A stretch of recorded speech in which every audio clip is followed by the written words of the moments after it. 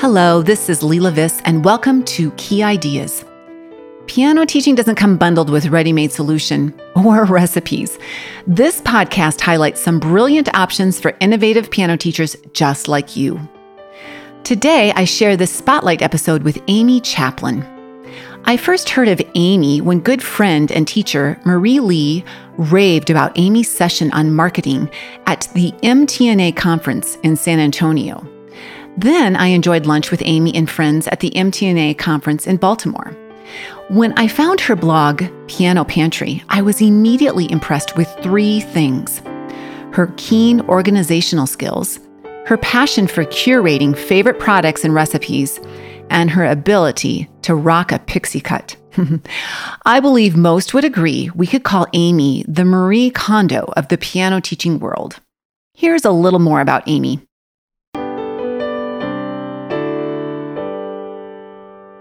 An avid learner, teacher, reader, organizational freak, and cooking enthusiast, Amy Chaplin combines all these passions on pianopantry.com. She runs an independent piano studio in Northeast Indiana, and she's immediate past president of the Indiana Music Teachers Association. Chaplin holds a master's in piano pedagogy and performance from Ball State University, a Bachelor of Music Education K-12 from Huntington University, and a certification in music learning theory and its applications for piano from the Gordon Institute for Music Learning. Her passion for helping teachers become more productive led her to become a member of the Evernote Community Leaders Program. She loves to talk about food and is obsessed with trying new recipes, and even finds joy in organizing them. Here's Leela with Amy.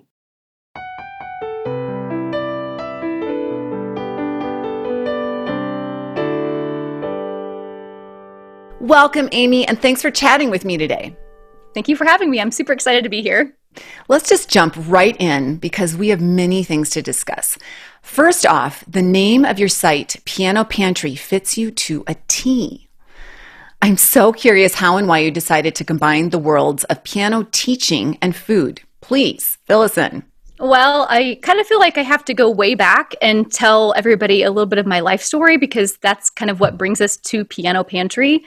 So growing up, I came from a family that the women were cooks. Both of my grandmothers were stay-at-home moms to lots of children. My mom's side had 10 kids, and she just cooked 3 meals a day. They lived on farms. And my dad's side, there were 6 kids, and she raised them, and that's what they did. My mom was a great cook as well. A country cook, she would always just call herself. So I wasn't afraid of the kitchen growing up. When my husband and I got married, though, like anybody, you kind of do what you know, and I cooked like my mom. I cooked a lot of, casseroles and country meals, and pretty quickly, like everybody does when they first got married, we put on a few extra pounds, and I was like, this is just not going to do. We have to change something. And so I was just like, how do I cook green beans besides making them a green bean casserole, And so we turned to America's Test Kitchen. We started watching that a lot on PBS and Chris Kimball back in the day. My husband even loved watching it on Saturday mornings. And then Ina Garten and Barefoot Contessa, her show, that woman taught me to cook, basically. I mean, my mom did, of course. I learned a lot from her, but I felt like I really became to understand food by watching Ina Garten cook. So I don't know if you know this, but after a few years of us being married, after I graduated, we actually eventually moved to Australia. And we lived there for almost 3 years, and life was good. I was learning how to cook more. And when we came home from Australia, I was kind of at a fork in the road. Was I going to go back to school again? My first degree is actually in choral education. And so I was a choir teacher before we went to Australia. I should have said that. And when we came home, I was like, do I want to go back and get my master's degree, or do I want to go to culinary school? So it's kind of like a big, important fork. What are you going to do with your life, And for me, it was kind of a God thing because when we returned home, it was during the economic fallout of 2008. And my husband had actually lost his job. this is a lot of a story in just a really quick nutshell, okay? And we ended up living with my parents, and I ended up going to Ball State, where I had applied for school and found out that they had a pedagogy assistantship available. And so that was just kind of one of those moments where you feel like this was just laid in my lap. And so I didn't really have to decide too much. It was just like, okay, I'm going to go to pedagogy school. And so I did my master's degree in piano pedagogy. And, you know, I'm kind of glad that that's how it happened, because I love food, but I also love teaching. And I just can't imagine actually being a chef, like, for my full-time job. I just love it as a hobby. You know, I love cooking for people and my family. So we returned from Australia, and we were living with my parents. And the good thing about that time was my mom actually did a lot of the cooking for us. I didn't have to think about it. I was focused on my studies. And when I finished my studies, then luckily my husband got a job. We moved out of the house. Life was fine. And I opened my full-time piano studio. So after about 6 years of having my studio, I thought I just really would like to start a website. Like, I really respected, like, Joy Moran was doing things, and I had all these ideas, and I knew that I really liked to cook too. And Joy and I had kind of become friends at that point, and she encouraged me to do it, and then started helping me brainstorm ideas. And I really wanted to leave the website open to what it could become, because I just didn't really know what I wanted to do with it. I knew I wanted to do piano stuff, but maybe I would want to talk about food, or maybe I would want to become a recipe website, you know? So we kind of want to just leave it open-ended. And so I actually was looking back before this podcast at some of our notes on some of the ideas for titles for fun. Mm-hmm. And some of the things that we came up with were Piano Bites, Grand Bites, Kitchen Keys, Notes and Nosh, a pinch of piano, and it was really a lot of fun. But we ended up ultimately landing on Piano Pantry, which I really love. And you can, you know, play that however you like. You know, it's piano, like your world of piano teaching, and the pantry and the things that you take out of that for teaching, or, you know, piano and cooking too. You know, so it has a good play on words. Well, and it also has one more play, to interrupt just a minute, because you are the Miss Organization Queen in my mind, and I want to know your mind. But pantry right away sparks to me something in the kitchen that always needs organization. Yes. And I love a beautiful pantry. Yes. So I think it's just the perfect name for your site and you. It's funny because the organization side of it and the productivity part, I really had never considered that would be a part of it, I guess. It just kind of happened naturally, which I love, because, you know, you wanted it to become what it just became with who you were, and it just kind of organically happened, I think. So the thing I like about what I'm doing with my site is food and organization is something that we all need a little help with. You know, we're not just piano teachers, and it's kind of like a little bit of a niche. I mean, there's nobody out there really doing anything like that. You know, I'm not just a piano site. It's maybe, I don't know, 75% piano, 20% organization, business stuff, and maybe 5% food. Mm-hmm. So, I mean, the good thing about me, I'm not like another recipe website for you necessarily, but I just like enjoy talking about food, throwing out like links to good recipes that I find. And I have to say that if I give you a recipe link on my website, you know it's pretty good, because I'm pretty picky. Mm-hmm. And I love trying just tons of recipes. That's just kind of how I find joy in cooking. Like, I'm not one to necessarily create my own things and just cook on a whim. I literally just love trying recipes. So I'm really picky about that. But one way that I have incorporated the food into the site is through Friday Finds. Like, I'll post links a lot of times in that, you know, here's something to add to your menu for this week or whatever. Mm-hmm. So I also started an Instagram account at Food Fun with Amy. Food.fun.with.amy. It's just a little side creative project, you know, because I don't want, not everybody loves food. And so I didn't want to like overwhelm my social media accounts with all my food pictures. So yeah, if anybody's interested in that, they could check that out. But, good. We'll make sure we get that in the show notes. And I think I know this is why I wanted to talk to you, because I know that is a pain point for many piano teachers, because we teach right up to dinner time or through dinner time. And that it's tricky, especially with a family. And I happen to be spoiled and have a husband who is the cook in the house. Yeah. And so really I am inept in the kitchen. I used to be okay. And now I'm starting all over again because he has done it for so many years. So it was never a pain point for me, but I know it is for many teachers.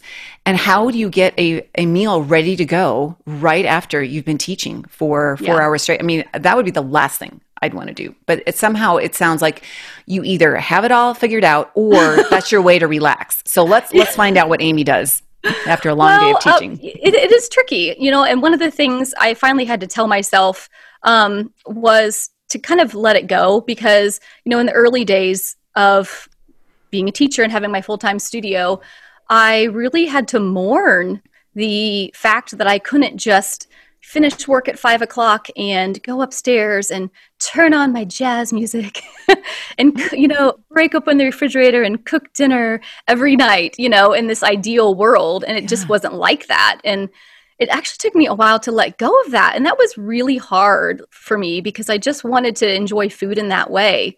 And, I feel like I finally have figured out a routine that works well and that's manageable with that teaching life.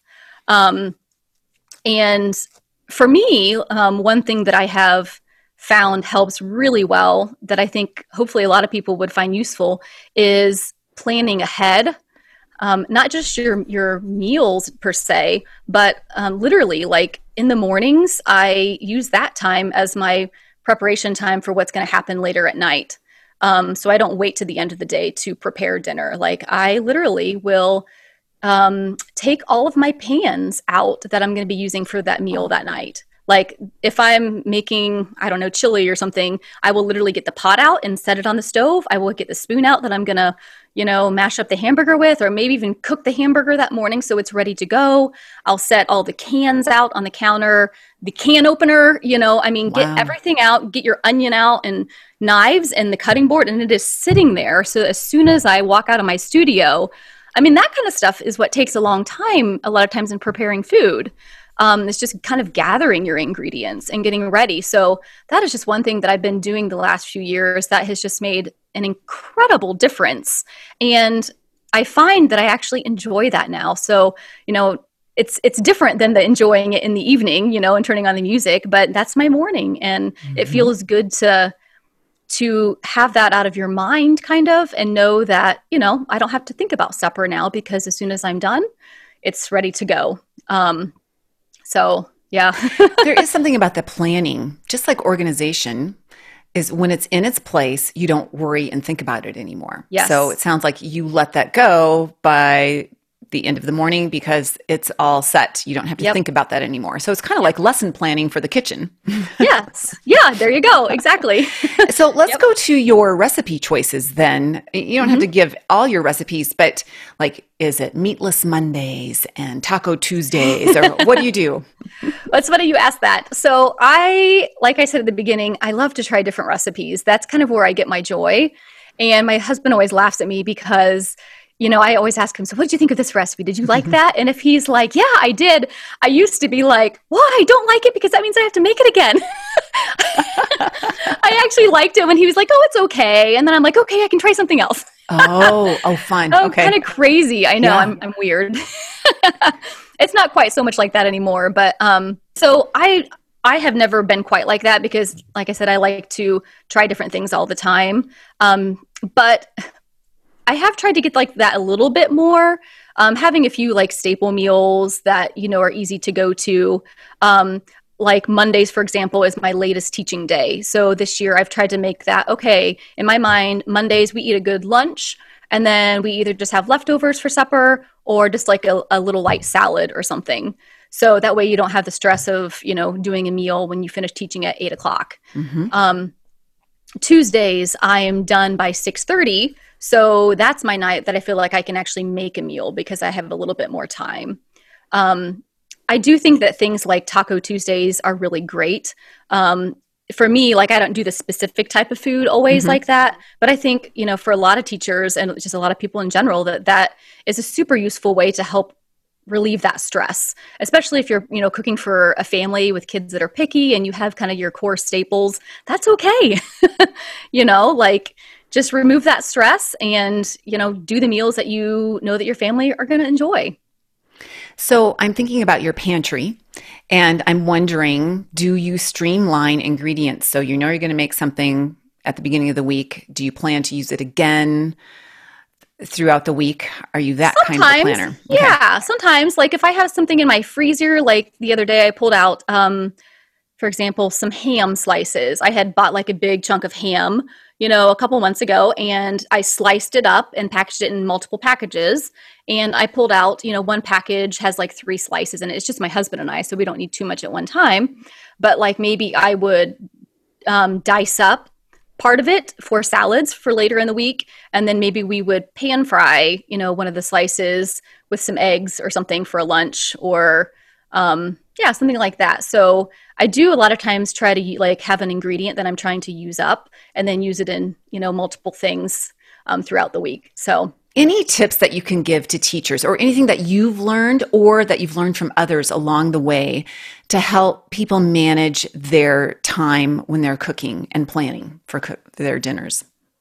Well, kind of like we were saying before, like, first of all, just like take inventory of your family and your schedule, know what like works for you guys, have a good kind of plan for your recipes and your database. Like if you're a recipe kind of person, like keep those organized in some way. Like I like to use Paprika. I don't know if you've ever heard of it. No. It's a recipe website, and they have like a desktop version. You can actually literally download recipes directly into that program, like that app off of the web. So like I would be on a website and I find a great recipe and I just up in my toolbar, I just hit send to Paprika, and then it literally just sends that recipe into that recipe manager. And I've been using that particular one for like a year and it is amazing. So, yeah.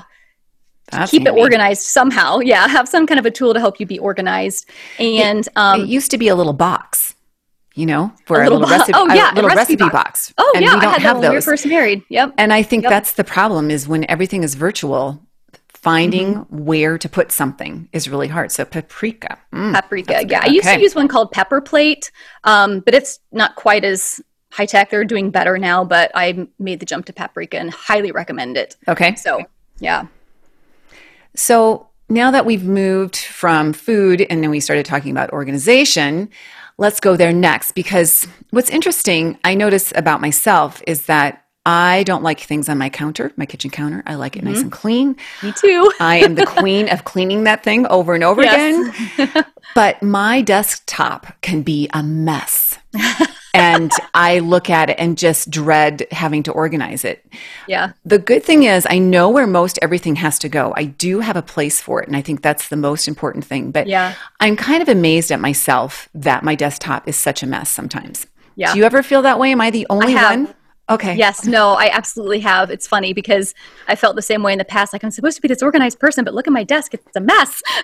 And look at all these Post-its. Who does Post-its when you're me? You're supposed to keep it all in Evernote, So, yes, I have. There's been times at my old studio, I would say in particularly, where I would just have pile after pile after pile. And I'm like, what is going on with me?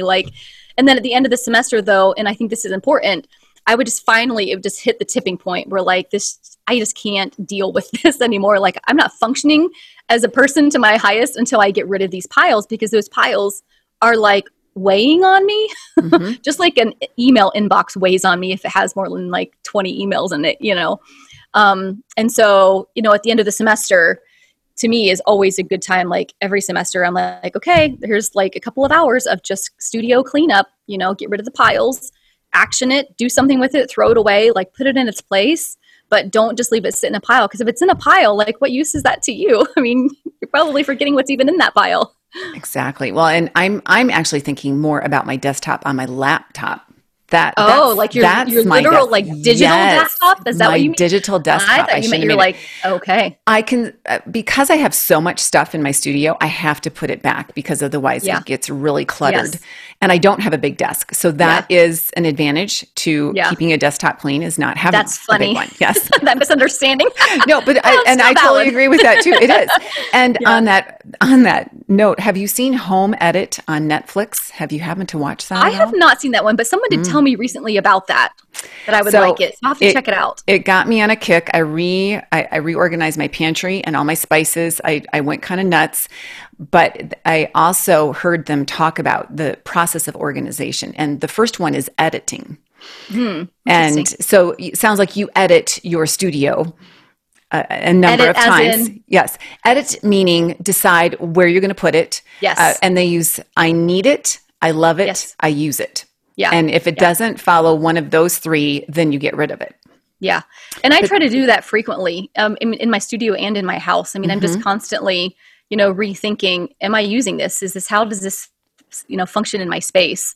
And I learned that actually as a child. I feel like growing up with my mom, she was always the type, I've not touched this in 2 years, it's gone, clothing or just anything. Like if you're not using it, then get rid of it. And it's just clutter in your life. And I think the trick is then the next thing is where you're going to put it. Yes. And that is what I think you're very good at. It sounds like you know where you want to put things. Yes. So let's go there next. Let's say that Amy is organizing her studio. She's got a stash and it needs to go somewhere. How do you organize your sheet music, for instance? Okay. So like print sheet music specifically, I have large filing cabinets that I inherited from my husband's family. So they're super old and rusty, but they still work.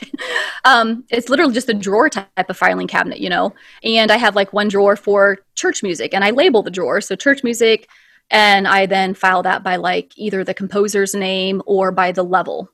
One drawer for jazz, composition, theory type pieces, one entire drawer for original composers, like modern composers, one drawer for methods, one drawer for classical repertoire series, and I've been doing that for pretty much since the beginning, and it works super well. I mean, I feel like I like being able to see like the spines of the music. I like that they're closed. I don't see books everywhere, lining my walls. It's kind of out of sight, out of mind, but yet it could still be organized because they're all labeled in like the hanging files, by composer or level or whatever. So it really helps to be able to have inventory, I guess, of what you have. So, and that's part of the strategy of dividing things up and what categories are you going to make? So that's always interesting to hear what teachers so you start with the use. big categories, I do big categories with everything in life, like my email inbox and,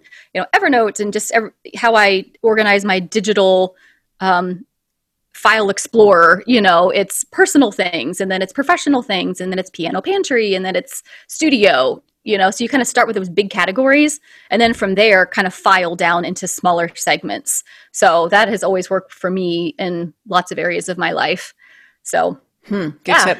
And I think what I'm learning is that the more folders, the better, meaning in my Google Drive and in my Dropbox or whatever, having folders and labeling them. And it just helps you find things a little bit faster. I think so too. Like with digital sheet music, I have one sheet music folder. And then inside of that folder, I have a folder for like all the composers. I mean, like you have your own folder, Leela. Your music. Who else? Samantha Coates, her Blitz books, and Chris Owensby and Joy Morin, and just all these different people, Piano Pronto, and then from there, then you file into like, maybe if it's a book series of theirs, different levels. So the more folders, the better. And let's talk a little bit about how much time that takes you. And are you just really good at doing it right away? Or do you, like me, let it set on my desktop and get really messy? And then I finally, I can't stand this. I have to put it away. I've done both. I mean, like there gets a point, like sometimes you feel like you're being organized and you just kind of keep going with it. And then all of a sudden, boom, you realize, okay, this isn't working. I need to rethink this, and I think that we have to do that frequently. We have to revisit and rethink, okay, is this working for me? And can I just tweak it just a little bit to make it function a little bit better? So, and that has just always been how I work with a lot of things and just always trying to think of, okay, what's just one little way I can make this work better or be more functional or be more organized? And I agree. I tend to reorganize what I've already organized. And sometimes I just don't know what to do with things. So then I just put them in a bin, meaning a folder. Yeah, I'm like, okay, think about this for a while. I don't know yet. Yeah, sometimes you just don't know. And sometimes you don't know until you just try to put it somewhere. And then is that working or is it not working. So, yeah. Now, I know you have plenty of blogs about Evernote. I know you are the Evernote ambassador. Is that what you're called? Or one of Well, the... it's just a community leader, which basically means that you get like little heads up on things, and you get an affiliate link, and that's about all there is to it. Okay. So, yeah, and you just had to pass a little test that you knew enough about Evernote that you can talk about it intelligently. And I used it for a little bit. I'm not using it right now. I'm sorry. Yeah. But it's fascinating, and I can see why someone like you loves it. Can you tell us the benefits that you found with Evernote? Yeah. So for me, it's because it's like one big database for every kind of file that you could possibly want to use. It holds like it's the one program that I found that holds every type of program out there. Like you can save a Microsoft Word document, you can save a PDF, you can save a MP3 file, you can link to a Google Drive file or folder or thing. You can clip links to bookmarks from the web. You can take screenshots off of the web. You can take articles and have them like literally cleaned up. So say there's an article that you read that's really useful that you want to use someday, like instead of it clipping like the whole web page or taking a snapshot of it, it will literally get rid of all the mess and it'll just clip a simple article for you. And then like if it's like putting your whole life in one filing cabinet, and then you can literally just search with one word and it will search all these notes. And I don't know, to me, it's just a really easy way to easily retrieve things and yet keep lots of types of things in one space. So for instance, where are you storing all of your sheet music right now? Is that in Evernote as well? Like digital sheet music? Yes. Okay, so here's the thing with Evernote, though. So I don't want to confuse the fact that in Evernote, yes, you can link to like a Microsoft Word document and you can save a PDF, but it's not really meant to replace a file explorer like document manager kind of a thing. It's just useful that you can save those there. So I know I did a presentation once and afterwards I had somebody ask kind of the same thing, like, oh, I'm going to move all my stuff out of File Explorer. I'm like, no, don't do that. You misunderstood me. So like my digital sheet music, it's all I use OneDrive right now, but I actually use all of them. I have a little bit of OneDrive. I have Google Drive. I have, what's the other one? Oh, iCloud Drive. Dropbox. So yeah, all that stuff. So I've actually got away from Dropbox just because I never had enough space and I didn't want to pay $10 a month for a terabyte, which you can get much cheaper space everywhere else. So, but Dropbox is still great. You need that space. Correct. I have a free Dropbox account and I have a Google Drive. I pay $20 a year for that. And that's plenty of space. Still so cheap. It's so cheap. It is. And people are afraid to pay. I remember someone teasing me like, you're going to not pay $20 for a year to have some extra storage? Like, yeah, you're right. Okay. It's worth it. Yeah, exactly. Nowadays, it used to seem strange to pay for all those things, but now it's like nothing. So I know. Yeah. And so, okay, you use OneDrive and Google Drive. So it sounds like Evernote is a landing place for a lot of things. Yeah, Evernote is more of like a place to snip ideas, kind of, I guess. Not so much like all your documents and Microsoft Word, stuff like that, but it's like keeping a note on like all my students and their repertoire, like a repertoire list for my students, where I can clip, I want to purchase this book and I'll just quickly snip it to Evernote and then tag it under order. And then when it's time to order books, I can just look at everything that needs ordered. So it's kind of like a way of just throwing a whole bunch of stuff in there for storage, bookmarks, to articles. Like we used to just do the thing, 15 years ago, I remember like having all these articles open, like 20 articles I wanted to read, and I would bookmark them, but I would never go back to them. And there was never a good way to like search them, but with Evernote, you can clip those articles and then easily, search and find all the articles that you've saved over the last 5 years that are about lesson planning. I mean, you can just find that kind of information. But like back to OneDrive, so I use OneDrive for all my documents, mostly because I got it free because I pay for the Office 365 subscription where you get like all the updates to Microsoft Word and Excel and all of that. So I get like 50 gigs free with that. So that's where I use most of my stuff on. I use Google Drive for a few things, like when I'm sharing documents. Like with all of them, you can share with people, but Google Drive just works so smoothly with that. Like I use it for that. So I know you do also, let's switch gears just a little bit, but I know you also have off bench time or a lab time with your students, and you offer some really neat products for that as well. And how is that going for you? Because have you always had an off bench, first of all? And then, yes. Okay, you always did too. Okay, because Yes, I have yeah. too. I have never had to not have that in my life. Yes. And I think that there is an advantage to teaching with that component right away. I think so. The reason that I started with a music lab from day one was, well, when I started my studio, 10 years ago, like that was the thing. I mean, I just remember, not that labs weren't a thing before that, but when I, started teaching more full time, I just remember that being pushed a lot. Like, and it back then, of course, it was about doing it to be valid a little bit in, students' world, and how technology was a big part of their life, and and for piano teachers, we're trying to like be in the times a little bit and like incorporate technology. And I know that's you were starting back then to do lots of things too. I feel like, and so I started like the 30-minute labs. They would have like 30-minute lesson, 30-minute lab kind of a thing, and I've been doing that. I'm in my 10th year now of teaching. And that has always worked really well. I think the cool thing nowadays, though, is that the labs are great as like they're supplemental, but I think we all have learned enough now that we don't need that necessarily to capture our kids or to make them interested in piano anymore. It's more just about supplementing, and I mean, they enjoy it, but it's not like the iPads aren't like super new to kids anymore either, so it's just that balance. I remember giving a session about that because people were arguing over the fact that, okay, you need to teach with an iPad to be relevant. Yeah. And I kept saying, no, it's not relevant. It's you're building a relationship. And if there's a tool out there that can help you build a relationship, offer some new way of coming to a concept or reviewing a concept, that's why I chose to use it. It's reinforcing those concepts and just giving them another tool to continually you can't just learn something by learning it once or talking about it one time. You have to do it in multiple avenues and to make it stick. And that's what Music Lab time is for. So it is. Right now, my students are reviewing the 20th century by listening to podcasts. And I would think that they would know Scott Joplin and George Gershwin and Aaron Copland. And of course, none of them know anything about that. And they now want to play Scott Joplin's music. They like ragtime. And I know I wouldn't be able to do that with my students if I maybe said, hey, listen to this podcast and tell me what you think.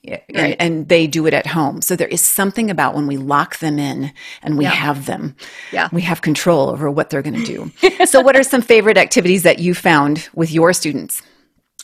So one thing that I have used a lot, and this is just kind of, again, a supplemental thing, is I put together a series. Like, I found all these great videos online of like music theory concepts, really fun videos. And I was like, these are just all over the place, And so I finally compiled them into one list, like in an order. And students love them. They're kind of just, some of them are just silly. And there's just a whole variety. And I've leveled those. And so I use those. They're just a great, way to supplement again and to help them learn concepts. It's a flipped. Yes, I've seen that list. It's a flipped learning kind of a thing. I have seen that list, and I think it's a great list. And thank you for mentioning that. And yes, it is a flipped classroom approach, and it's really nice because regardless of if you see the student first, and then they go off bench, or if they're off bench and then you see them. It doesn't make a difference anymore. Pedagogically, we used to think, no, I have to introduce everything right away. I'm like, no, let them. Well, and the thing I like about this particular theory video series, again, I didn't do all these videos. They're just videos that I've kind of taken from everybody everywhere and put them into one place. Is that, if you are online, it's a great way to, it's a great thing you can send them to do, especially if you use like Tonara, where you can link literally right in the assignment to the YouTube video. So that works super well. Yeah, of course, my students love Note Rush is a favorite. And of course, Note Rush, again, if you don't know, you can actually link from Note Rush or from Tonara into Note Rush. So you can choose what notes your students should be quizzed on, and then set up a specific link from NoteRush into NAR. And then when they open that link, it will only quiz them on the notes that you have selected. I think that's amazing. That is. So let's go there a minute, because Tonara is something that students access on their smart device. So they do have to have the NoteRush app. Yes, they do. Installed. That's the only thing. They have to purchase it. Okay. It's only $5 though. So I just try to write an email to parents and say, I'm not going to force you to do this, but students love it, and this would be a great tool for them to do from home. And most parents have no problem with buying a $5 app. So, yeah. We can always frame it as it's a little bit, maybe a little bit more than a cup of coffee at Starbucks. Right. There you go. We don't have a Starbucks in our town, but we'll say at Hughes. Okay. Yes. There our we little go. town has our own little awesome coffee shop, though. A gourmet coffee. Well, now on that note, then we've talked about food, we've talked about organization, we've talked about lab time or off bench time. Is there any other bits of wisdom you can leave us with? My main thing I would say to people is, first of all, always give yourself grace in things. Like no matter what you're going through, life kind of throws you different curveballs. And, we always just do our best with what we know and with what we have. And yeah, like just give yourself grace and do your best. And yeah. I think one of the big takeaways is allowing yourself to make categories and big, broad categories for organizations. Start there first.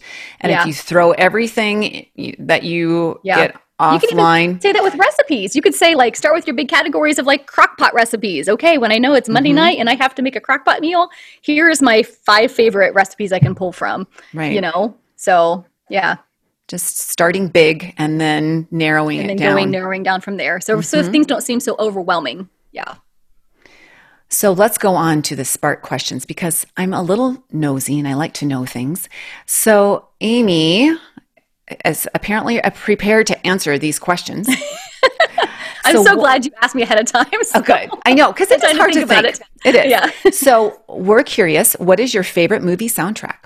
Okay, so I feel a little bit embarrassed to say this because I don't listen to a lot of movie soundtracks, actually. I was like, oh my gosh, that's a hard one. I actually had to go search my Spotify account. I'm like, what movie soundtracks do I even listen to? So I came up with The Greatest Showman, which I think the music from that is just spectacular. And don't laugh, Top Gun, 1980s. I'm an 80s girl. I love the Top Gun music. But actually, when I first read that question, the one that did come to mind before I had to search Spotify was the Titanic. Oh yeah. Did I say that quietly? Titanic.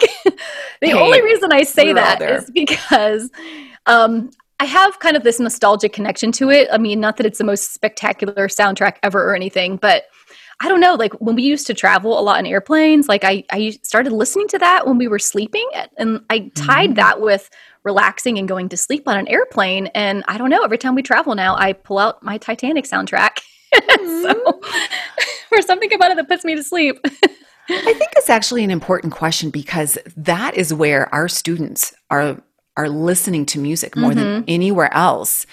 And it's the new classical music in some ways. So the more we're in tune with what's going on in the movies, the better versed we will be.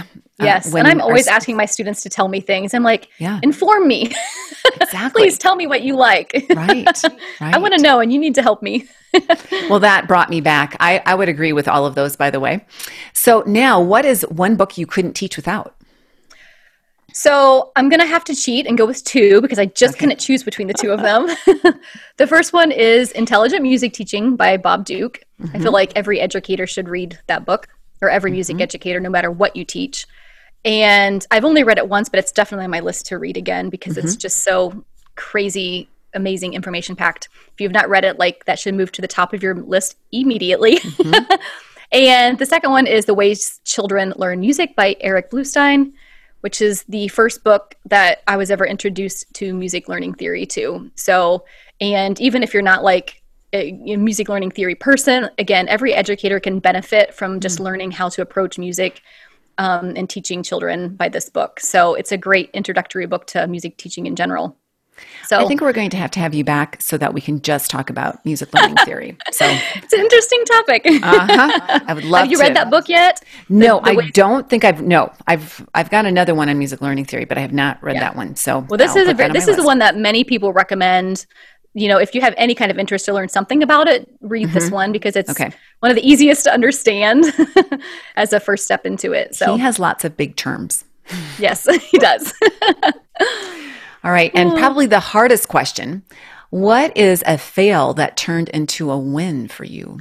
Yeah, this was super hard. I was like, oh my gosh. So I was like, okay, first of all, I looked up in Evernote 3 quotes on failure. I thought I would share those just for fun. Okay. Yes. Okay, good. First one is, there's no such thing as failure, only feedback. That's anonymous. I don't know who said that one. And then another one is, take chances. Mistakes are never a failure. They can be turned into wisdom. And that was from Kat Cora, who was a chef. I think she was on Iron Chef. Then my third favorite one about failure is, many of life's failures are people who did not realize how close they were to success. That's by Thomas Edison. So nice. I thought those were all inspirational quotes. So the main thing I could come up with was my first career, which I briefly mentioned at the beginning. My first degree is a Bachelor of Music Education, K through 12. So my first job out of school was a choir teacher for middle school, high school students. And I wasn't just a choir teacher, I was a show choir teacher, because in Indiana, that's just what you do most of the time. So it's one of those things, like, I grew up in choir in school. And so to me, that was the natural thing for me to do. Now, my piano teacher in high school was trying so hard to get me to go to her school. She was teaching at Taylor University at the time. They had a minor in piano pedagogy for an undergrad. And she just tried so hard. And I was like, no, I'm just not interested. So I went into choral teaching, and it was fine, but it wasn't what I was meant to do. 3 years. And I was just like, yeah. But if I hadn't have done that, I wouldn't have known, that wasn't what I was supposed to do. And, maybe I would have found my way to piano teaching. I don't know, but I feel like more than anything, I learned a lot about myself as a person in that first career, and what kind of person I was, what kind of teacher I wanted to be. I learned, I really enjoyed teaching more one-on-one or very small groups rather than being in front of 30 high school kids. Totally intimidating. Takes a special person, I must say. It does. And middle school kids, bless their hearts, love them all. But yeah, I really like them more than one-on-one. And, it's funny because I went to my undergrad as a choral education person, but my main instrument was piano. Which I think, why did they let me do that? It was calling for you. But to me, that was kind of I look back and go, that was a first clue to me that piano was where I was supposed to be, but I wasn't listening to my piano teacher at the time. But she's very happy now, Kathy Greil, I'll say her name, that I am now a piano teacher. So it ended up working out. But sometimes you just don't know things until you fail, or till you experience it, or till you do it. And then that eventually turns into a success, and you learn a lot about yourself along the way. I agree. And that's why I asked the question. It's not because we want to point out our failures, but we all fail. So then it's fun to look back and see, oh, okay. Yeah, now I get it. Maybe I wasn't the best choral teacher, I did my best, though. Oh, I'm sure you did. And I'm sure you made an impact in those children's lives. But it sounds like you found your place, you found your niche. And we're so glad that you're sharing your knowledge and your organization and your recipes. And we hope to see more and more coming from Piano Pantry and Amy Chaplin. So thanks so much for joining me. Yeah, it's been great fun. All right, take care. Yep. See you, Leela. Bye. Bye.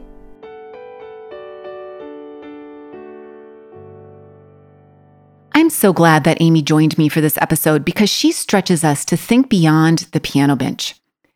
Amy gave us a sneak peek at how she manages both of her passions and makes space for her cooking amidst a busy career. She also let us feel off the hook. She's not always organized. She has big bins of stuff and whittles them down into smaller bins. She even admitted to having a messy desktop. So, my questions for you before I sign off. First, what's for dinner? I'm hungry. And then next, what can you organize this week? Choose a corner of a room. maybe the corner of your desktop, or maybe even a closet. Whatever it is, keep the task within reason, get it done, and then pat yourself on the back. Head to lilavis.com/keyideas for the show notes, where you'll find Amy's terrific quotes, along with links to products and sites we mentioned in the episode. Here's one more quote before I sign off. If more of us valued food and cheer and song above hoarded gold, it would be a merrier world. J.R.R. Tolkien. Until next time, see you in the trenches.